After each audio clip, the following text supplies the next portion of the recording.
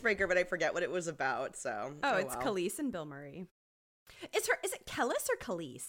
Khalees, I always say Khalees. All right. I hope I'm not 20 years wrong at this point. That's going to be my autobiography. 20 years wrong. The Paige Agrella story.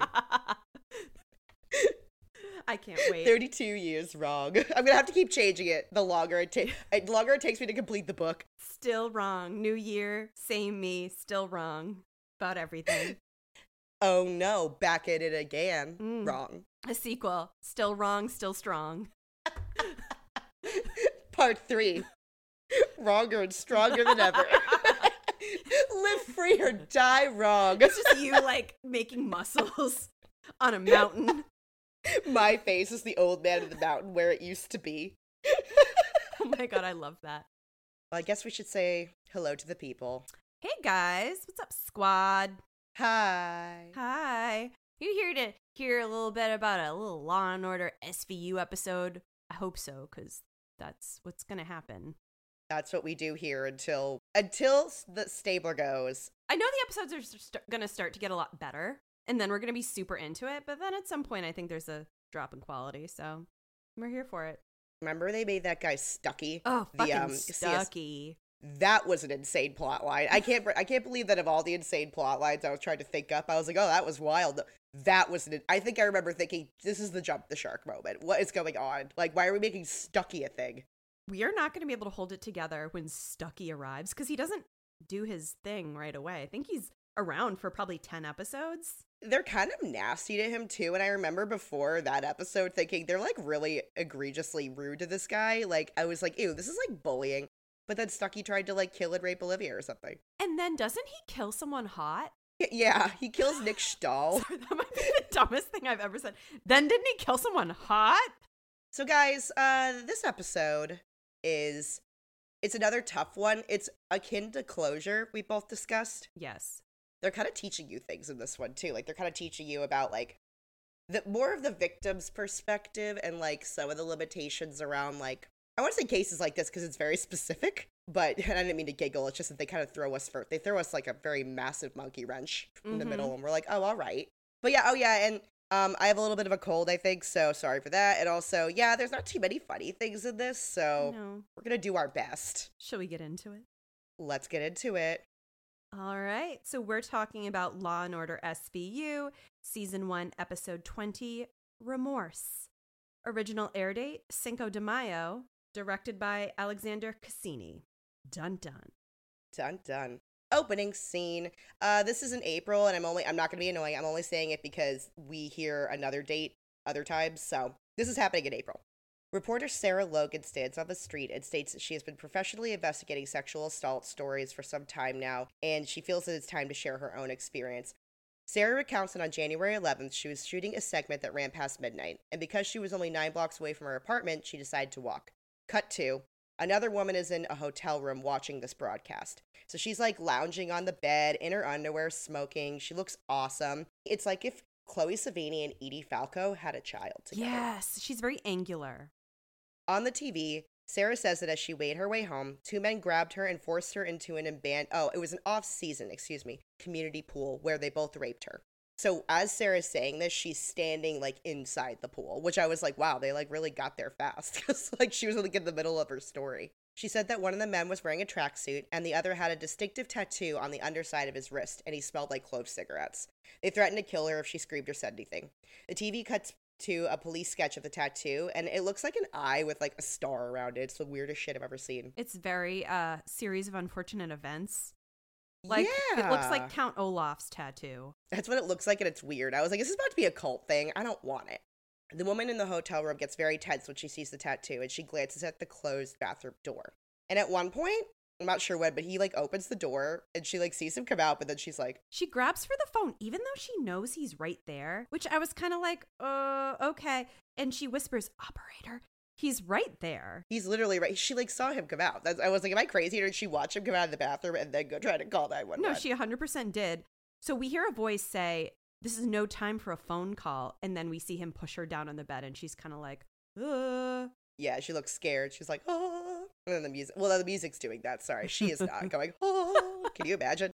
Cut to Chloe Falco is now outside of the hotel room in the hallway, and she's speaking with BNS. She says that the name's man is Mark Krieger, and he's a car parts sales rep from Cleveland. And I'm like, that's very specific. And she doesn't know him at all. They met at like I think her hotel, probably that hotel bar. She was like, it's an expense account flag. I'm like, ew, I'd feel weird charging a bunch of drinks to my like corporate card and then just getting railed after. That'd be weird. It would be. So Olivia asks if she was forced to have sex with him, and she doesn't really answer, but she does say that he scares the shit out of her. So it sounds like he kind of did force her, but she is not interested in pressing charges. Because after she found out who he was, like, obviously she doesn't want to have sex with him. So she's basically just like, fuck this, gives them the key and gets the hell out of there. So Benson and Stabler kind of look at each other and they're like, let's go.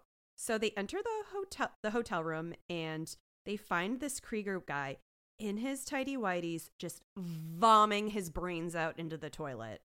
They're low-key disgusted, but Elliot just kind of rolls right up on him with his gun. Yeah, he's like, oh, yeah. They start reading the red right. She's like, yeah. And then so she kind of Olivia rolls her eyes. She's like, you have the right to an attorney. And he replies, yeah, the city has to pay for it because I'm flat ass broke. And then this poor actor, I'm saying actor, throws his face back into the toilet and he hit his head. I saw it. He like threw it. You could see he hit his forehead. Oh my God. Just doinked himself as he's pretending to puke. Done. So now we go to the bullpen. Everyone like says John in this scene like 50 times. Well, it's your case, John. What should it feel like? We could try that later, John. I think she ought to hear that from you, John. I'm like, all right. Get it. It's John's case. John Munch's case. It's a John Munch episode. John says, 3 months I've been looking for these two pukes, and the night we get the call, I'm at a Chauncey lecture. And I'm like, of course. Stabler reads off Krieger's priors. They're all like small crimes, like check forgery, assault, but for bar fights. And apparently Krieger hasn't said a word since he lawyered up. And that's true. We never hear him talk outside of that one line. He truly never speaks again. My God, that's so true. He does not speak. He is probably the smartest criminal we see on this show, except they make a point to say a million times how dumb he is. This is Munch's case. And he says that he always thought that it was a crime of opportunity. Jeffries agrees because she says that the two men probably just grabbed Sarah at the random, like they didn't know it was Sarah Logan from the news. Cragen says that they need to get moving on. Oh, yeah, they need to get moving on finding the second guy before Krieger's able to tip him off. And additionally, he wants to avoid the district attorney having to enter a charge against Krieger and then like an unknown assailant. Basically because it would just be less credible. It would make her stories seem kind of like, I guess, a lie, one could say. And Munch asks if anyone has told Sarah yet, and that's when Cragen goes, thought you should do that, John. I'm like, all right, final John. Done. So now we're in Sarah's office, and she goes, John, as he walks in. Yeah, she's actually thrilled to see him, and she's like, did you see my piece? And he tells her he did, and he says it's gutsy and eloquent, and she loves this. There's definitely low-key sparks kind of flying between the two of them. Yeah, no, they are flirty. So he asks if she's receiving letters of support, and she says the response to her story has been amazing. In fact, she was kind of going through cards when he walked into her office. So she's kind of starts to look at him, and she goes, you got them. He's like, one of them. So he tells her a woman who saw her show recognized the man and turned him in, and she wants to know who it is. And he's like, listen, I would give you his baby photos, his home address, his life story if I could, but it would jeopardize the lineup. Some people actually care about a lineup. So she argues a little with him, and then oddly is like, you remind me of my brother. And they exchange a look where they're probably like, but we kind of want to fuck, so not really. She's like, when could you tell me? And he's like, the minute this ugly pageant is over. And then she goes, you remind me so much of my brother. And then they like eye fuck each other briefly. And I'm like, it's not a good segue into an eye fuck. You remind me so much of my brother. I fuck. Like, that's terrifying. I'd take stepdad over brother. I know. Yeesh. Yeah, Detective Page didn't like that one. No. And, like, he's not even the only one who says it. Like, later on, someone's like, you guys had, like, a thing, huh? And it's like, Yeah. Sarah asks what happens next, and he says they're going to search Krieger's apartment. She doesn't know it's Krieger. But they're going to search the suspect's apartment, and she's like, oh, well, I mean to me. So he explains she's going to do the lineup, and then pretty much not have anything else to do until the trial. And she's like, oh, so this is the business side of innocent until proven guilty. But then she says she wouldn't have it any other way. And he's like, I didn't think you would. weird flirt. Yeah, it's very like kind of like mentor flirting situation. I don't like it. I could totally see how it could happen though. Like, you've just been through this really traumatic event, and then you meet this guy who's really, and we know Munch is mostly respectful. So he's being respectful to you, and he's like going to take care of you, and he's communicating with you that he's going to find the guy, and and he's funny, and they probably have a similar sense of humor. And I feel like probably every victim likes a different approach. So some people probably really respond to Olivia Benson's kind of one-on-one, you're going to get through this. And probably for her, Munch's flip sarcasm works for her better. She's not very emotional about what happened to her. She's very technical, like, let's get this guy. And I can see how that would mesh well with Munch. Mesh with Munch. And she's very, like, you could tell Sarah's, like, they're setting her up to be kind of, like, this very plucky, like, you know, kind of tenacious woman. Like, she's been through this assault, which is horrible, but she's using, like, she's putting it into her segments. Like, she's, like, very much taking charge of it, like, taking back her life.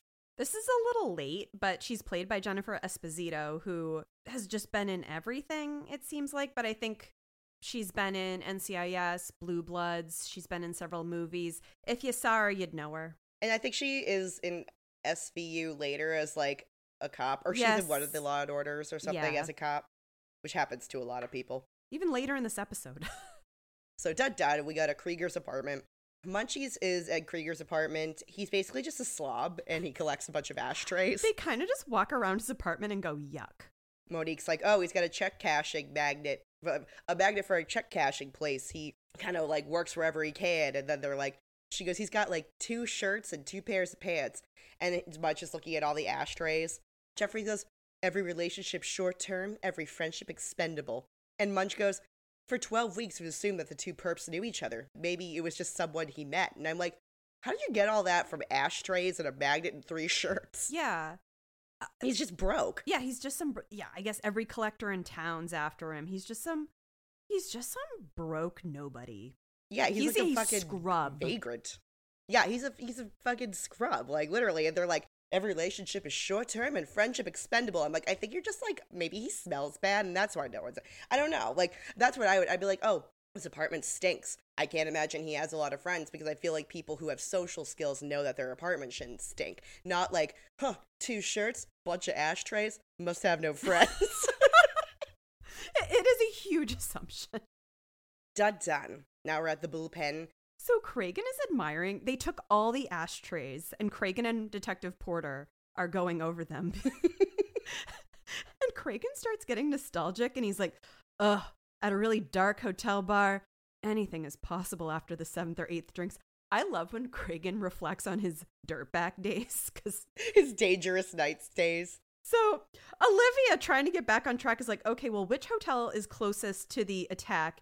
And Cragen immediately identifies Shad's Cabaret, which is neither owned by someone named Shad or a cabaret, and sounds great. Yeah, Stabler and Benson were kind of amused by all this. They were like, do you know which one's closest to the place where she was assaulted? And he's immediately like, yeah. That's crazy. He had a really bad drinking problem. He had a very bad drinking problem. So Munch chimes in to say he's called a bunch of the numbers they found at Krieger's. They're all contractors. None of them really remember him. And one person Jeffries talked to said he was friends with Krieger and that they could come on over. Dun dun, we're going to the apartment of PK. PK. So there's a person on Real Housewives of Beverly Hills who's named PK, and it stands for Paul Kemsley. PK's affairs and whoever's coming out trying to say he owes him money. PK is wearing an open button-up shirt and has a poster of Blink-182's Enema of the State behind his shoulder. And he's kind of a bro. He's kind of like what a 90s grunge bro. Yeah, he didn't even button his blouse up when he invited the police over, and then he didn't even button his blouse. He's like, so what kind of trouble is Mark in? Jeffries goes, he's a suspect in a rape. And he goes, oh. So he tells them Mark is always getting into trouble. He basically never knew what he was going to do until a few seconds before he did it. He's impulsive. And they're second cousins. PK doesn't appear to be the biggest fan of Krieger. They're like, what about his friends? And he's like, He doesn't really have any friends. Though, so Jeffries notes that on January 11th, which is the date of the rape, Mark paged PK twice, but PK says he never saw him, and this never comes up again. I wonder what Mark was paging him about, like to tell him that it's like, you let her go. You didn't have a body to hide or anything. Yeah. Dun. Now we're at Shad's Cabaret. And we meet, I actually like this guy. I love this guy. His biggest movie, I looked him up. He's in like this movie with Patti LuPone where he plays her husband. And I'm like, geez, he's like a starring character. Oh, good for him. And Ryan Merriman of Smart House fame. No. I haven't heard that name in a million years. But yeah, Mr. Shad, he's wearing like fucking suspenders. I'm like, you need to be working at a bank in the 60s. I love Shad. He's annoyed. Yeah. Oh, he's pissed. He says that he recognizes Krieger because Krieger ran out on a $36 bar bill. And he pulls up the tab and confirms that the name on the credit card is Mark Krieger and that the date was January 11th. Stabler asks if Krieger was there with anybody, and the guy says, how the hell should I know? Stabler goes on a little tangent about like drink orders relating to genders. And he's like, oh, 10 Boilermakers. Maybe it's a guy with, 2 guys. 10 Boilermakers and 5 Long Island iced teas. Maybe it's a date. And the guy's like, sorry, not an itemized bill. Dun. Line up. So ADA Erica Alden is back, and she's with Krieger's attorney, Robert Sorensen. So Munch brings Sarah in and introduces her to ADA Alden, and then she also shakes hands with Krieger's attorney, but like only 2 fingers. Like they just like pinch each other's hands and are like, hello. And did you see Munch kind of push him away, like guarding her? Oh, that's hot. I missed that. It was hot. He was like, don't touch her. And I'm like, ooh, daddy. Ooh. So Kragen tells her that she can see the people coming in. They can't see her. If she wants any of them to do anything, she just has to tell Kragen. So they walk in, and Sarah's looking at them carefully, and it's pretty clear that she isn't recognizing anyone off the bat. And she says, I didn't really get a good look at his face. Can you have them roll up their sleeves? I laughed at this scene, not for real, but all the other suspects in the room are like very casually looking kind of off to the side, down, like left, right. Fucking Mark Krieger is mean mugging the friggin' glass the entire time. And she's like, ooh, I didn't get a good look at his face. So like, even if I didn't, I'd be like, it's this one it's because this I don't guy. like. Oh yeah, I'm so glad you brought that up, because I was like, even if I didn't know, I think I'd pick this guy, because everyone else is just kind of being chill, being normal, and he's literally just like angry. Like he looks like he's about to bite a fucking chicken's head off or something. He looks so like angry. It wasn't funny because we're in a lineup about a rape. But what I'm saying is, direction wise, it's funny that this one guy is just staring at you, like calling your name, like it was me. I'm so mad. And she's like, then it cuts to her being like, I don't know. Kragen asks them to roll up their sleeves, and they all turn their wrists out, revealing that they've all had that tattoo sketched on. So only Krieger's is real, but they all appear to have the same tattoo. And she turns and she's like, is this a trick? Now, I think they could have told her that they did this ahead of time, but whatever. I agree. I feel like it was a little bit common sense, but also they need to, it's like kind of like they're showing us what would happen in this case. Yes. So Kragen's like, we can only ask you if you recognize the men. So she looks at them and finally is perturbed by Krieger. I fucking the mirror. And she picks him. Mark Krieger, number 3. I said that too. I was like, finally, she's like, something's up with this one. He's like literally trying to kill me with his eyes. I had a quick note about the lawyer, Sorensen, because he's kind of like prominent. It's Josh Pais, Pais. He's like in everything. He looks like a brother of Ben Stiller. I like how he plays Sorensen. Sorensen, as we're going to learn, is a total dirtbag. He plays him very well. You want to punch him in the face. Yeah. So outside the lineup room, Munch tells her about Mark. She asks if they interrogated him, and Munch explains that they've tried. It's been really one-sided. Like we said, Krieger hasn't told them anything. He won't talk. So this episode really should be called The Second Guy, because she asks about the second guy. And Munch is like, look, we're looking for him. She asks if there's any way to make Krieger talk, and Munch is like, well, we can chain him to a radiator and beat his feet with a hose. I think that's how they got together. They have this little rapport. John. So she's like, well, no, is there a legal maneuver? He's like, his lawyer won't even let us fucking talk to him, so no. So she says she wants to know who he was with, and she wants to know why. And Munch is like, listen, I deal with freaks like Krieger all the time. Most of the time, they don't even know why. And she wants a reason. She's thinking drugs, abuse, absent mother. And Munch is like, listen, those aren't reason. Those are excuses that rapists tell journalists. And I really missed Richard Belzer in this scene. He was so good in this episode. And he was. I don't know if Sarah maybe just didn't do a lot of true crime back then, but once you get in the depths of true crime, it's very easy to be like, oh no, men just will do these things. Like, it's not good, but I'm like, oh no, there's no reason. The best line in a horror movie is probably in The Strangers when she's screaming, why, at the end, and she goes, because you were home. Sometimes that's just it. Because you were there. Yep. Because you were home. Because your door wasn't locked. And it's not your fault. It's just these people don't have reasons. So basically, Munch tells her he's more comfortable not knowing why people commit these awful acts than he would be comfortable giving her a simple answer. And she kind of goes, well, that's the world, isn't it? And he sighs and he's like, okay, I guess I shouldn't have said it like that. But she says, so you're saying you may never find the second guy and I may never know why they did what they did. And he's like, well, that's true. It's a nice exchange. I think that's why she likes him, because he doesn't bullshit her.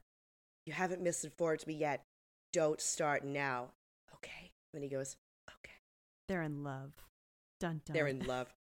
Dun, dun. Dun, dun. Now, next scene, did your video cut in at a weird part? I don't think so. I have 2 bullets for this one.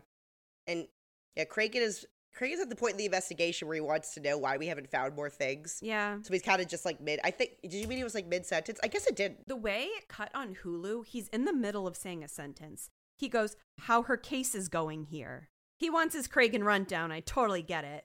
He wants them to have apprehended the second guy, and they have not done it.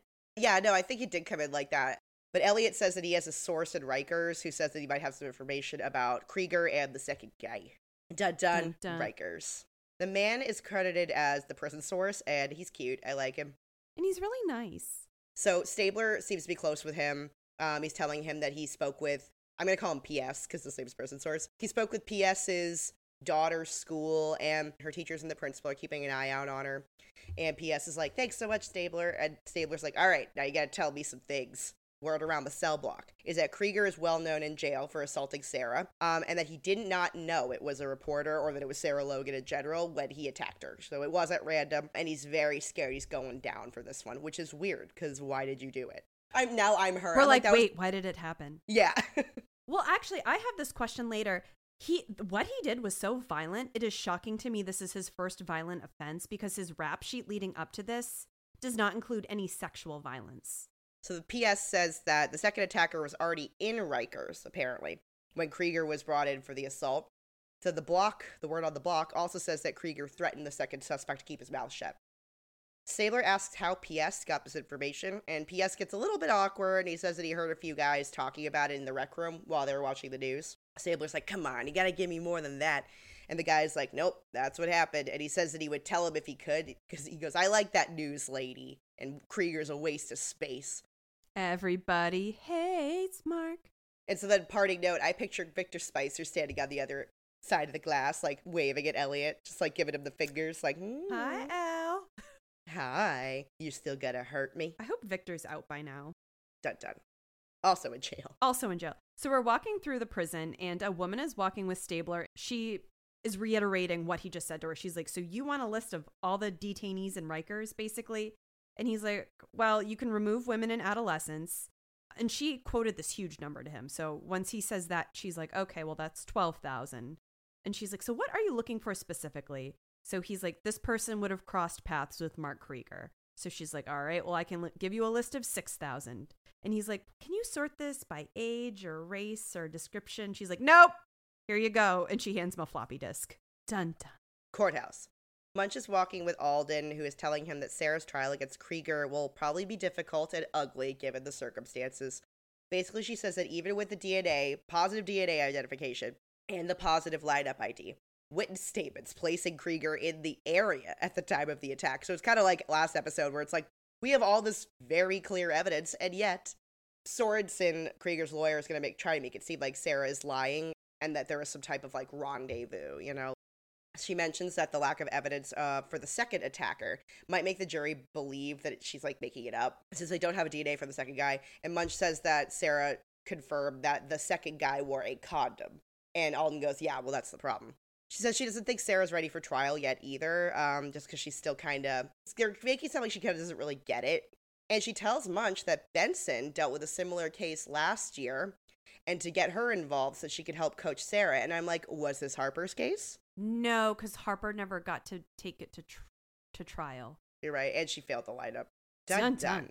We're back in Sarah's office, and Olivia tells Sarah that the good news is that the defense can no longer bring up her past sexual history. So I'm guessing Alden must have put some motion forward so that got stricken from the record. Munch tells her that Sorensen is going to try to generate confusion and beat her up on the stand.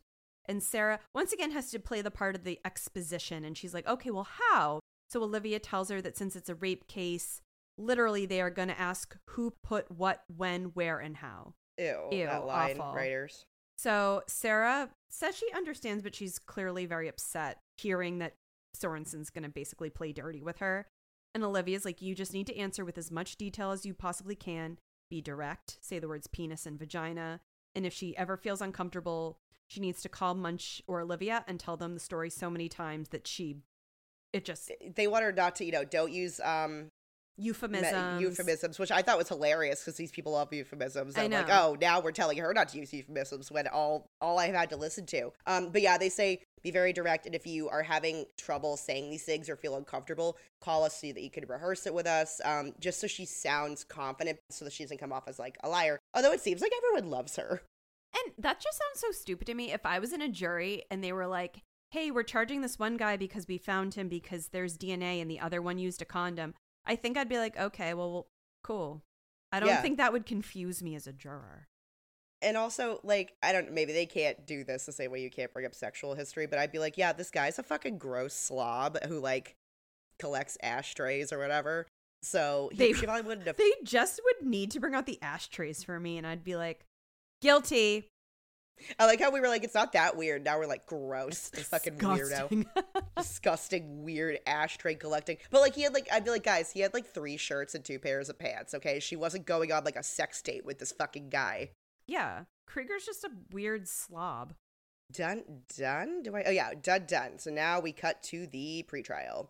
And it's that fucking judge again. I was so disappointed in everyone. I know. I was like, oh no, that's bad. He's actually not as bad this episode as he's been in every other episode, but this is the episode he gets yelled at. I thought that was weird, and then Munch like screamed at him even such. I'm like, why weren't we getting this reaction when he literally did like what I thought was illegal last episode? Yeah, it's the judge from last episode that was like, these 7 women might have just had sex with this guy on purpose on the train while he held a box cutter to their throat. Case dismissed. In public, on a crowded train. Every fucking time. I know, yeah. So Sorensen has filed 4 motions. I forget what the other ones were. I forget what all of them are, actually, because it actually doesn't come up again. But the dumb judge thinks that this is a lot. He's like, what the fuck? Alden has only filed 1 motion for the people, and it's to suppress the press from court. Sorensen's like, no, the press should be allowed in court, and he suggests that Sarah's trying to preserve a story for herself. And it's like, ew. Yeah. Right? It's like, even if that were true, fuck you, I'm allowed. And as they're saying all this, Krieger cranes his neck around to look at Sarah, and she kind of glances at him like, oh, ew, and then looks straight ahead. It's so weird. And then he mean mugs at Munch, too, and Munch is just like, turn around. Mean mugging in the lineup is one thing, but mean mugging in court in front of everybody is quite another. I know, if I were Kevin Beck, that's the judge's name, and now I said it so I would remember it. If I were Judge Beck, I'd be like, guilty. You're weird. Why are you doing that? Why are you doing that? I love men and you're making me annoyed. That's what he would say because he loves men. He loves hates them women. so much. The Sorensen, he wants the press in there, and the dumb judge, who is not dumb at this one moment, basically calls bullshit. He's like, I think you might just want the press in here so that you get more coverage and your name in the papers. And Sorensen's like, ooh, I didn't realize it was so obvious. Oh. Cut to, now we're in the hallway. Jeffries and Munch are with Sarah, and I think Elizabeth's there too now. And she asks if all these motions and Sorensen like trying to trying to keep the press involved, is because Sarah's locally famous. She's like, is it because of me? And they're like, yeah, because you're getting enough attention. And basically, if they get so much attention on this case and Sorensen ends up winning, he'll get more business and he'll be like some famous hotshot lawyer. So that's why he wants it. So Sarah thinks that these factors of the case, like this stuff that's going on, like the court, the behind the scenes, this would all be interesting and informative for her audience. So she wants Munch to come on. She asks him to come on her show to do a segment on the case and the investigation and kind of the ins and outs of that. And Munch gets all like, I couldn't tell. He was this is sort of like annoying flirting too. She's like, it's got to be you. And he's like, come on, get Jeffries, get Benson. And she's like, no, because it's you, they might see you and they'll want to go report crimes after. And I'm like, why would that ever be the case? He's like, oh, I'm just a cop. Don't make me sing. Don't make me sing. It's like, okay, you're also a Leo, so we know that you're going to want to do this. 100%. And she's like, well, please, what do I have to do? Bribe you? And she's like, I'm going to take you to dinner after. And he's like, oh, fine. But don't say bribe to a cop in a crowded courthouse. She's like, John. John, ha ha ha. That's so us. Dun dun. Dun dun. Oh. So we're at the news station, Sarah's, I guess I should say studio. Munch is waiting for Sarah and for the segment that they're going to do together, but she hasn't arrived at the station yet. Her producer says that they have a police scanner, and on the scanner, they picked up a lot of, like, bullshit in her area, basically, so they think that she might be stuck in traffic or whatever, but Munch gets nervous immediately. Cut to, or dun dun. There's a couple of things where I'm doing cut to instead of dun duns, because they're not really, like, a new scene. Well, they don't they don't actually do a dun dun. Sometimes we dun dun just for our own benefit. Yeah, and so this is more of a cut, too, because immediately we go to Sarah's neighborhood, and there's just ambulance, fire department, cops everywhere. So Munch is panicking. He's like trying to get through the crowd and the fire department's, and I guess it's because it's him. They're like, no, they said you can't go up there. And he's like, yes, I can. Get the fuck out of here. And they're like, no, the captain said not you. And they try to stop him, but he gets through. He sees Olivia on the stoop, Sarah's stoop. And he's going, why is the ambulance still here? Why is the ambulance still here? And she's like, John. And he's like, come on, like, what's going on? Why is the ambulance still here? And Liv they don't really say it out loud, but Liv implies that Sarah is dead. Yes. She's like, there was a loud bang, and sorry, John. And he's like, and so I thought she might have been shot at first.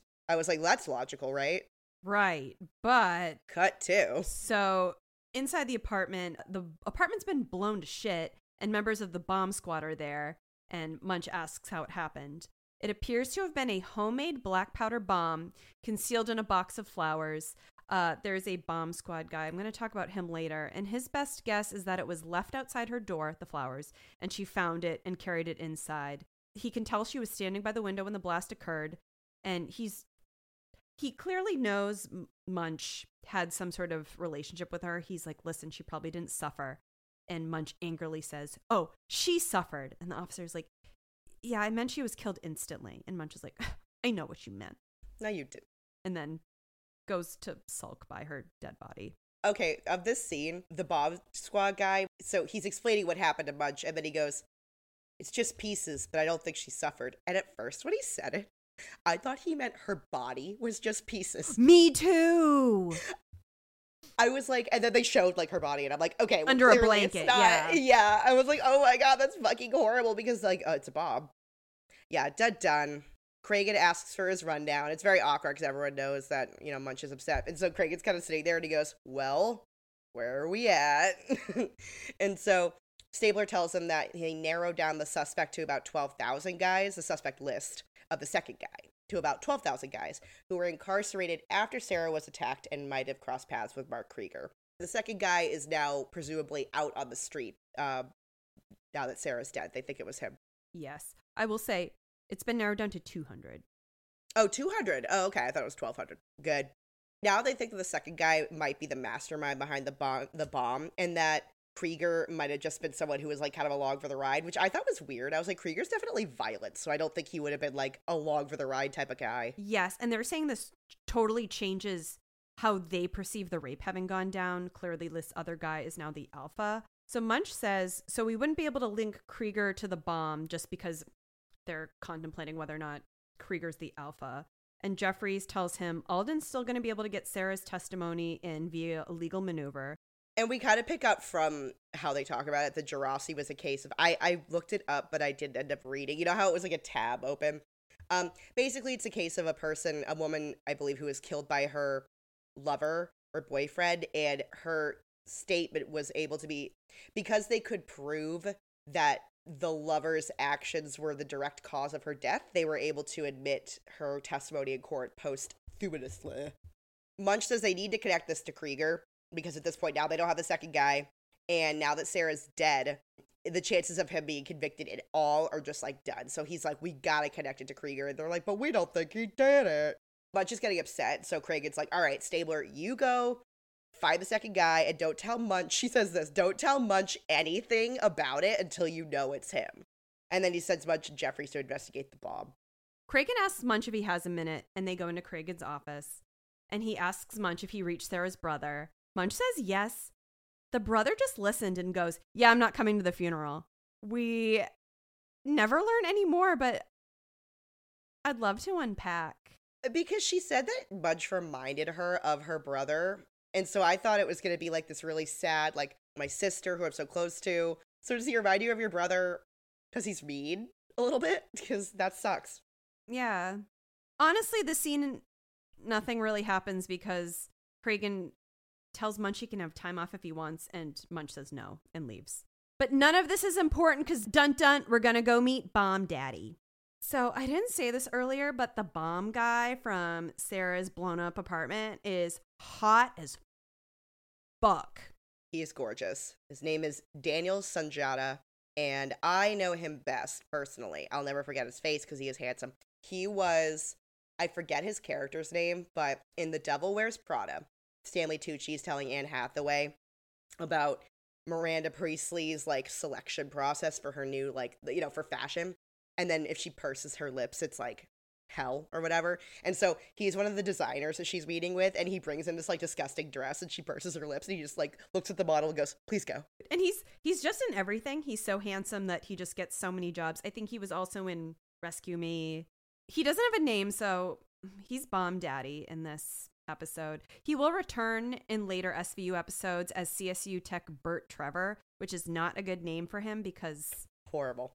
he doesn't look like a Bert Trevor. He looks like a Bomb Daddy. So Bomb Daddy, he's telling BNS at the which is weird because he was like, Cragen's like, go investigate the bomb to Munch and Jeffries, and then here are Benson and Stabler not listening to directions. Mm-hmm. But they're talking to him, and he says that the bomb was packed inside of a soup can, and it's a fairly amateur process. Like apparently it was like kind of shittily made or whatever. It's like what somebody like what a Unabomber would make.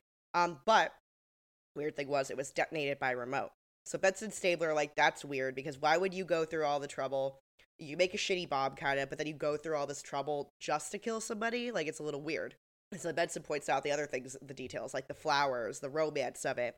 And Stabler suggests that it's possible the Predator is actually watching when the bomb was detonated because else how would he know when to, like, press go? So then they remember that there was a park across the street from Sarah's building. We'll cut to more. The park across the street from Sarah's building. So BNS are there, and they're staring, and they note that you could see right into Sarah's apartment from that spot. And I'm like, that's bad in general. That sucks. Yeah, I hate fishbowl homes. Homes where as soon as the sun's down and the lights are out, you're on display. And I would never want to live in a place like that. Yeah, that's kind of why I hate big windows, because I'm like, ew, I don't want, there's like so much circumference for you to stare at me. It's true. Stabler finds a bunch of throat lozenge packages, and he's like, maybe our boy had a cold. And I was like us last episode, Stabler, remember that? You and me both having colds. But he doesn't remember. Dun dun. Not really. So Olivia states that he had to find her home address, find a viewing spot, make the bomb, deliver it, and then while he was standing there, kill her. So he went through great lengths to kill her. And she's like, this guy is nothing like Krieger, who's a lazy piece of shit. And Krieger's like, well, there are two rapists, two different MOs. Number 2 seems to be somewhat of a planner, and maybe Krieger just jumped in last minute. All conjecture. Yeah. I remember thinking as I'm watching it, I'm like, I don't think that the second guy did this. I was like, maybe the second guy was like a rich guy or something. I was like, I don't know. This seems This seems like not the second guy. I just love that it keeps coming back that Mark Krieger's just a dumb piece of shit. Yeah, they're like, well, he's a dumb piece of shit, so he probably couldn't figure this out. Dun dun. Dun dun. Supreme Court. Sorensen, Krieger's lawyer, wants to throw the case out because Sarah's dead. Basically, he's like, well, now we don't have a case. Alden says they plan to enter Sarah's testimony through Gerasi, which, as I described, is why they're doing it. And the dumb judge asks if she thinks she can prove that Krieger had something to do with the bomb. And then Alden says what I'm thinking. She goes, yeah, but, like, who else would benefit from this? And to be fair, Judge Beck is like the second guy. But for once, he actually does seem to be on their side. And he gives them a whole week to find the second guy and figure their shit out. So this one time that he acts appropriately and does the right thing. Oh, I also have to mention, Krieger is watching this with his hand over his face and his pinky in his mouth. It's disgusting. Ew. And Sorensen's like, we want bail to be set because you didn't give us bail, and it seems like you're showing favoritism to the people. And I'm like, oh wow, where have you been? This guy hates the people. And then because men, fucking dumb judge is like, are you questioning my impartialness? Fine, you get $50,000 of bail. And that is when John Stephanie Munch loses it. And he yells, so the judge goes, are you happy now? And John Stephanie Munch goes, no. He goes, we are unhappy. And everyone's like, what? And so everyone looks appalled immediately, everybody. And he goes, no victim, no rape. You just declared open season on all the women in New York City. And the judge says to cut it out or he'll fine Munch $500 for contempt. And Munch is like, make it $1,000. And they're kind of doing that thing like what happens in Breakfast Club where he's like, that's another weekend of detention. That's another weekend of detention. That's another. And it's like 50 weeks of detention by the time they stop. It's so bad because, as we know, Munch is a Leo. And for once, his fire sign partner takes her fire to beat down his fire. She's like, John, I know we're both very explosive, but we can't do this shit here. Yeah, she's like, not in court. Like, are you kidding me? Like, there's a time and a place. She goes, cut it out, Munch. Like, we don't even need this guy. And she got another call from PK. She's like, we got PK. And I'm like, well, how could he be any more helpful? He kind of was. He kind of is, and kind of not at the same time. Right. I'm like, he manages to be both. Dun, dun. Dun, dun. So PK is here, and he's like, listen, I heard about the bomb on the news, and this reminds me of a friend of Mark, this one magical friend. That makes no sense. But anyway, this poor freak is named Tommy. And Jeffries says, well, why didn't you mention him before? And PK's like, Tommy used to sell PK marijuana. So Jeffries goes, he sold you drugs? We don't give a rat's ass about that. Cassidy's heart somewhere out there in the world just twinges. He's like, oh, yes, we do. The pot makes me nervous. The pot makes me nervous. So apparently Tommy quit selling marijuana because he now runs a gas station in Jersey. And Munch asks where in Jersey. PK says he doesn't know. Munch asks for a last name. And he's like, something Irish.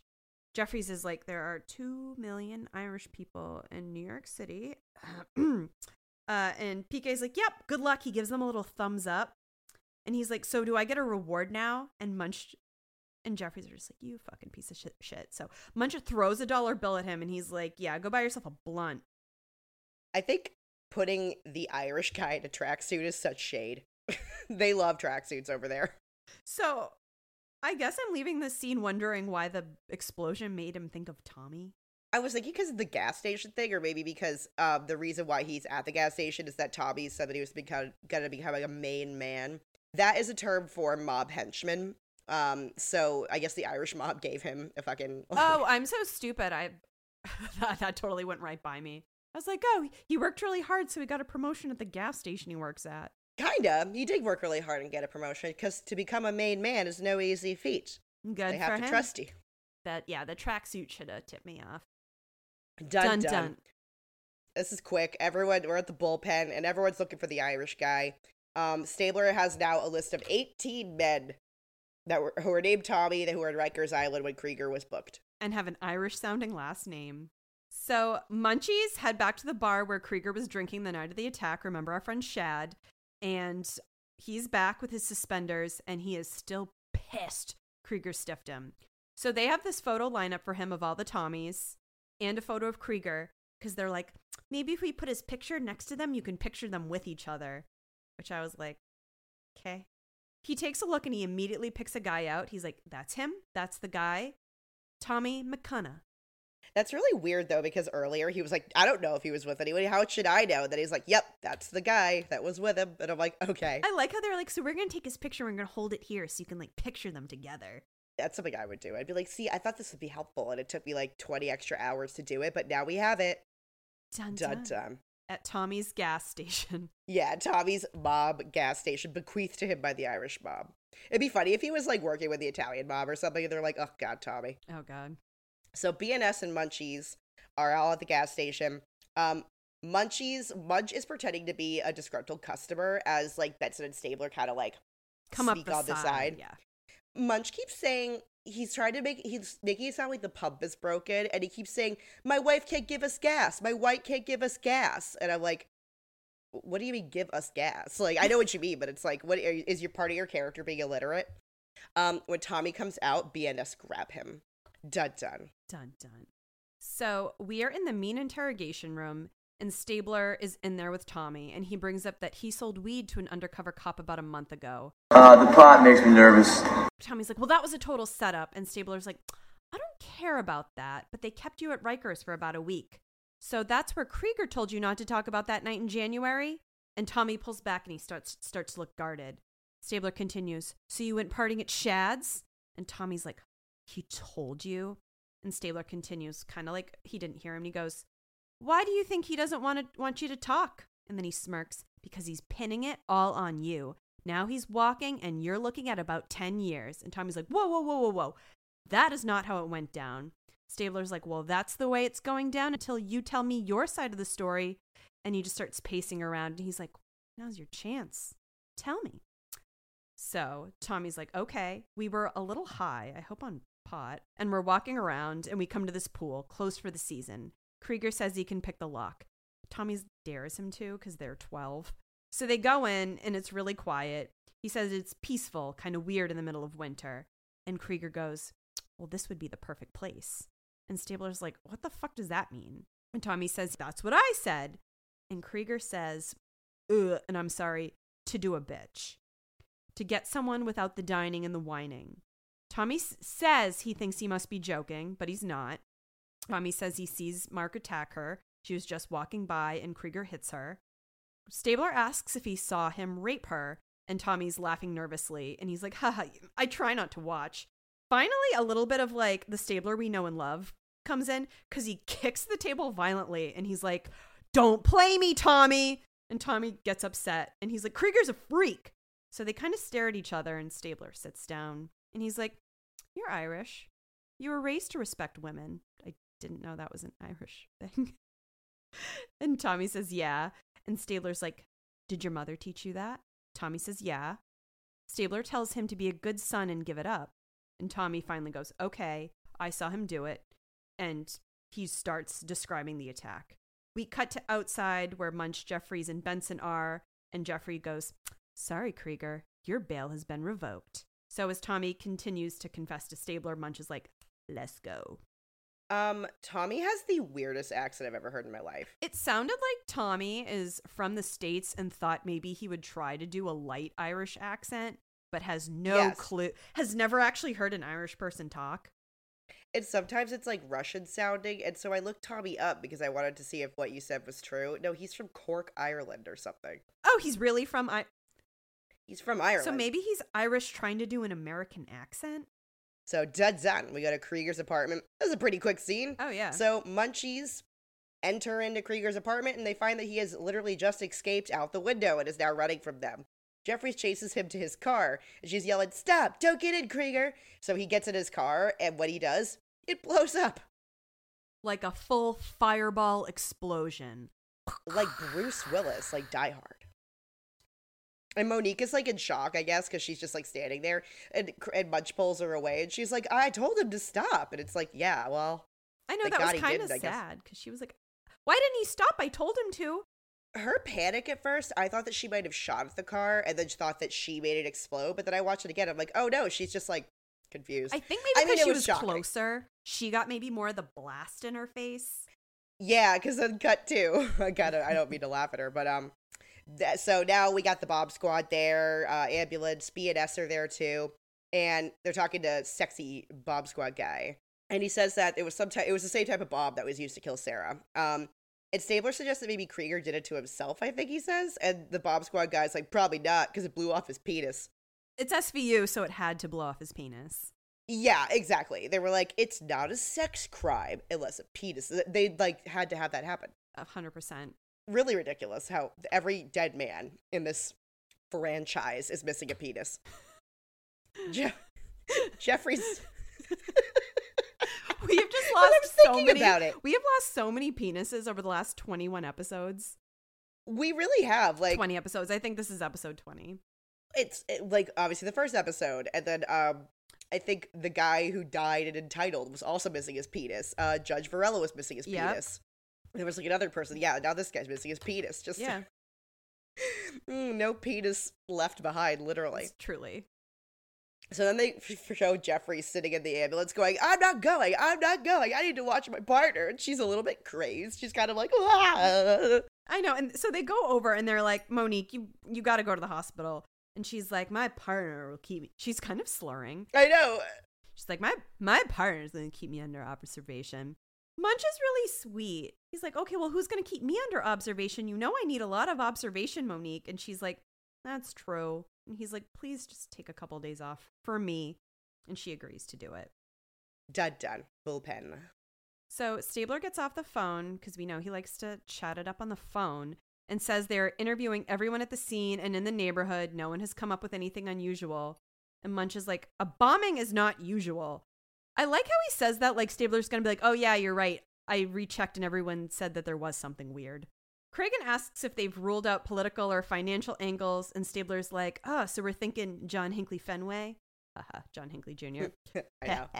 So he's like, maybe this guy thinks he has a relationship with a woman on TV. She's smart and funny. She thinks he understands him. Perhaps this person thought she shouldn't be talking about her rape on TV. So Cragen's like, all right, well, where's this escalation? Where are the warning signs? If someone was threatening her, she would have told us. And Munch is like, well, she was on TV. She didn't have to know him for him to know her. And Cragen is like, okay, well, she got hundreds of cards after her story aired. Let's look at them. And then he asks Stabler what's going on with Tommy. So Tommy rolled on Krieger, but that doesn't matter because Krieger's dead. But since Tommy didn't confess to anything himself, nothing's going to happen to Tommy. Cragen is just like, you know what? I'm going to take it from here, boys. Enter this unhinged scene. Dun dun. Yeah, he calls this a father figure character, and I was like, well, this proves you have no children, because this is not how you father. Cragen goes, it's been a while since I've done this bit. He's doing a bit. He goes in and does a bit.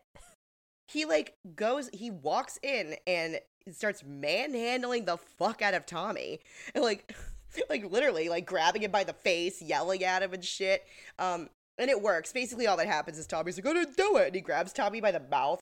It was like I was like, ew. Ew. So yeah, Cragen basically yells at him and says like, all right, Tommy, give me the details. And Tommy's like, okay. And he tells him to shut his eyes. He's like, shut your eyes and tell me what happened. So Tommy is, I don't know. He goes into like a stupid trance, I wrote. He goes into a stupid trance because he becomes stupid suddenly. And, well, he's stupid anyway. But he becomes stupid if you're trying to get away with something. And he says that Krieger went first, and I'm like, okay, here we go. And that Sarah was crying, and so Krieger went to go hit Sarah because she was crying, and Tommy goes, but I said, you better not. And then Craig goes, so this is where he's being like actual father, I guess. He goes, you wanted to help her. And Tommy goes, yeah, I wanted to help her. He goes, and when it came to my turn, I even put on a rubber. And so then he goes, but she was still crying. And I'm like, I put the rubber on. Why are you crying? Cragen just kind of stares at him like, well, that was easy and awful to hear. Dun dun. Dun dun.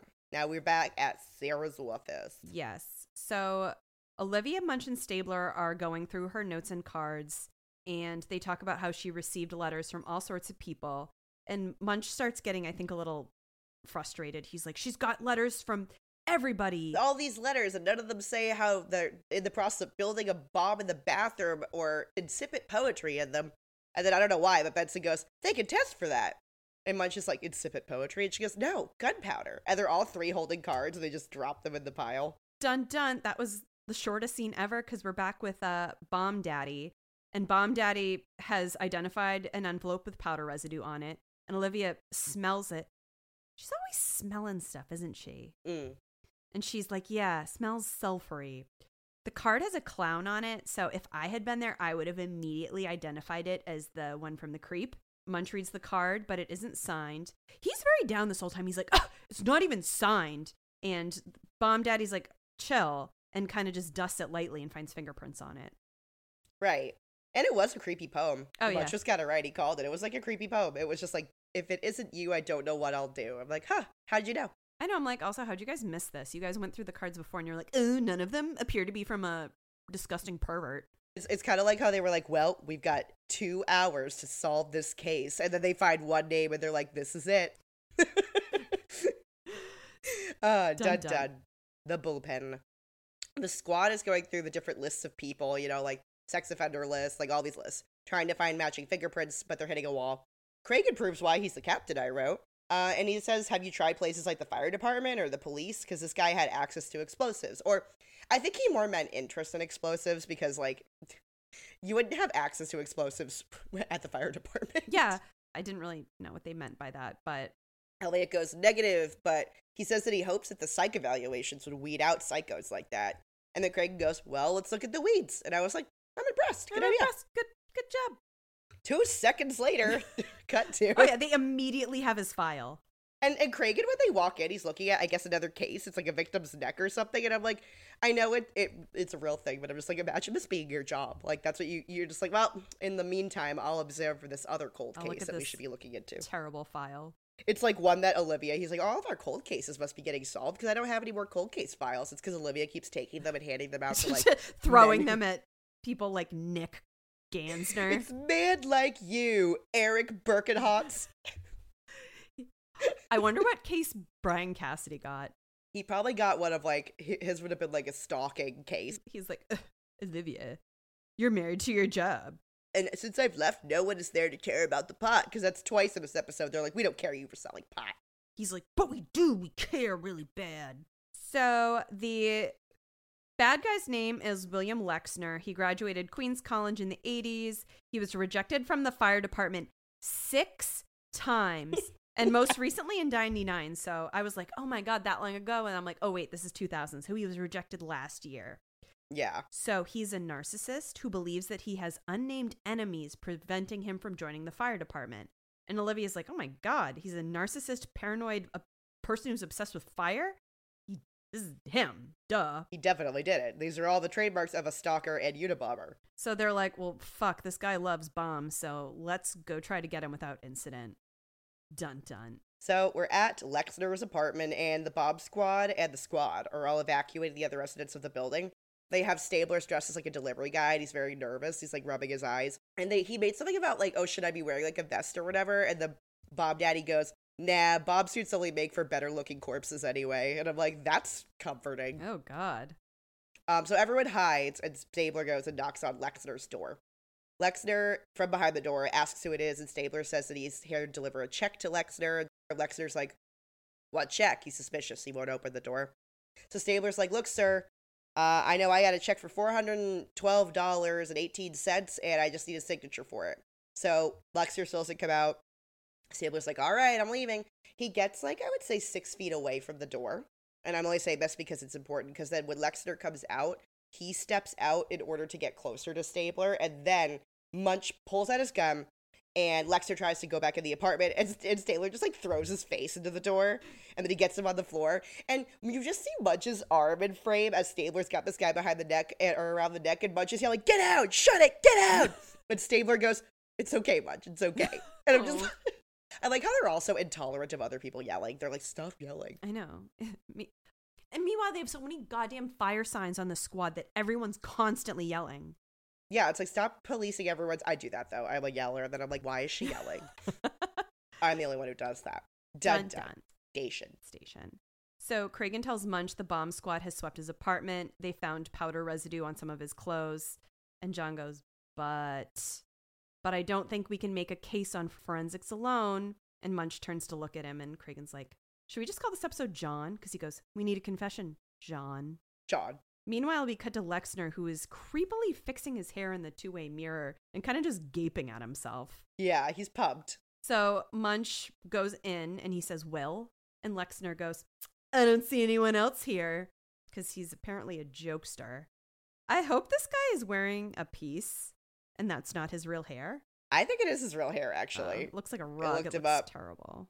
William Lexner, he plays, I didn't write down his actor's name, but, Peter Gregory in Silicon Valley, and he's also another rapist in another episode. Oh, that makes sense. He's normally a comedic actor, isn't he? I think so. He's another one where his IMDb is extensive. It's just that I couldn't place him. I don't watch Silicon Valley. It's a good show. And he kind of talks like Moira Rose a little bit. When Munch introduces himself, Lexner gets excited. He says that Munch was the detective on Sarah's case. And he goes, you want to get to know me?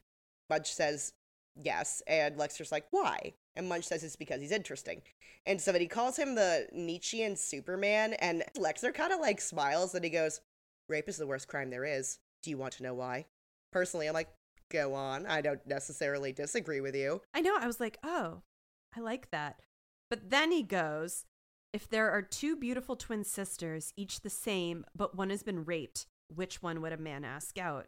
And Munch goes, does it fucking matter? Lexner says, yes. Once you know, you know. He says that she was different after the rape, and that she didn't smile the same way or as much anymore. He asks if Munch thought that she changed, and Munch says that she did change, but in a good way, and she was using the experience to help people. The unfortunate experience to help people. Lexner says that she was the perfect woman, and asks Munch what Sarah was like. He says that Munch and Sarah seemed to click, like you two could have really been something together. So Munch goes, what about you? And Lexner gets pretty bashful, and I will say it's kind of interesting. He admits here that he would have liked to have dated Sarah, but he doesn't like, it's sort of like it's like if someone goes, oh, would you hook up with Brad? And you're like, oh, I mean, I would. Me? Like, should I? Like, I don't know. Like, he kind of gets like that. It's very interesting. Yeah. So he says he wanted her to be happy again, like before. So he picked out the flowers himself in Chinatown. They were white roses. She would have wanted that. And he left it out in the front of her building. He wanted to see her smile. So he says the moment they open the florist box is magic. And I am momentarily concerned because perhaps he has done this to someone else. I feel that he sends flowers to a couple of news ladies in New York. Yes, and watches for their smile. Yeah. So Munch asks where he was when he set it off, and he confirms he was at the park.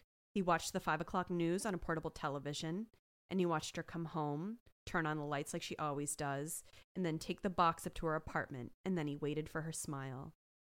And Munch asks, did she? For a moment, yes. The first time all night. She didn't seem happy when she signed off. I'm Sarah Logan. Good night. Do you know what I would always say back to her? And Munch looks at him and goes, good night, Sarah. And he just nods with this very creepy little grin. It's sort of like he looks at Munch like, yes. Like, you understand. No, he didn't say that, but then he nods. Executive producer Dick Wolf. It's very interesting.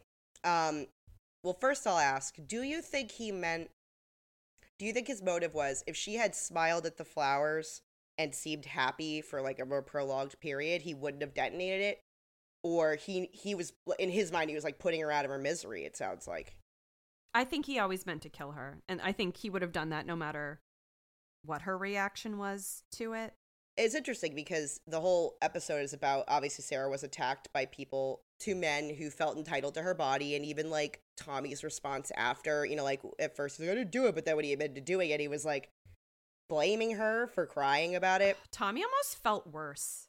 That was weird. Like that was upsetting. Like he thought he was better because he used a condom.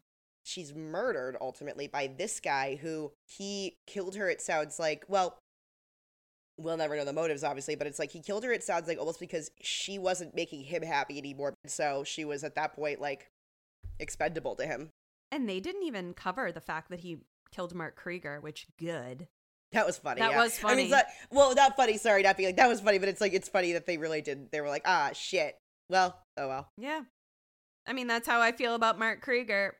I don't have really anything else. This is kind of a straightforward episode. Yeah. To me, it wasn't very confusing. They had a couple of little weird things, but I liked it. I also liked the way it was shot. I thought it was really pretty. I guess like a Law and Order OG, kind of like the way. I do feel like we have finally gotten into the groove of the episodes. It's like I said, I think I said this last week, but it's been a while since we've had an episode where everything just felt really new. And next week, we'll be talking about season 1, episode 21, our penultimate season 1 episode, Nocturne. That I like saying. It makes me sound smart.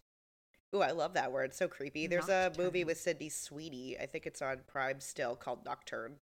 It looks like we got to return to child molesters, so. Great. Ugh. Jean de Segenzac is back. Is he the director from episode 1? Because I seem to remember episode 1 being like, how do I say this? No, it is him, so he's episode 1 guy. He's back. He's back. All right, guys. Paige and I need to go blow our noses, inhale some steam, and relax because Paige is at the beginning and I'm at the end of a cold. We got it from Elliot Stabler. What can I say?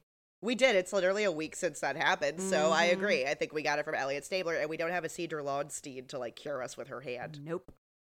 Just got NyQuil and drugs. Well, guys, thanks so much for tuning in again. Yes, we'll see you next week. See you next week. Goodbye. Bye, squad.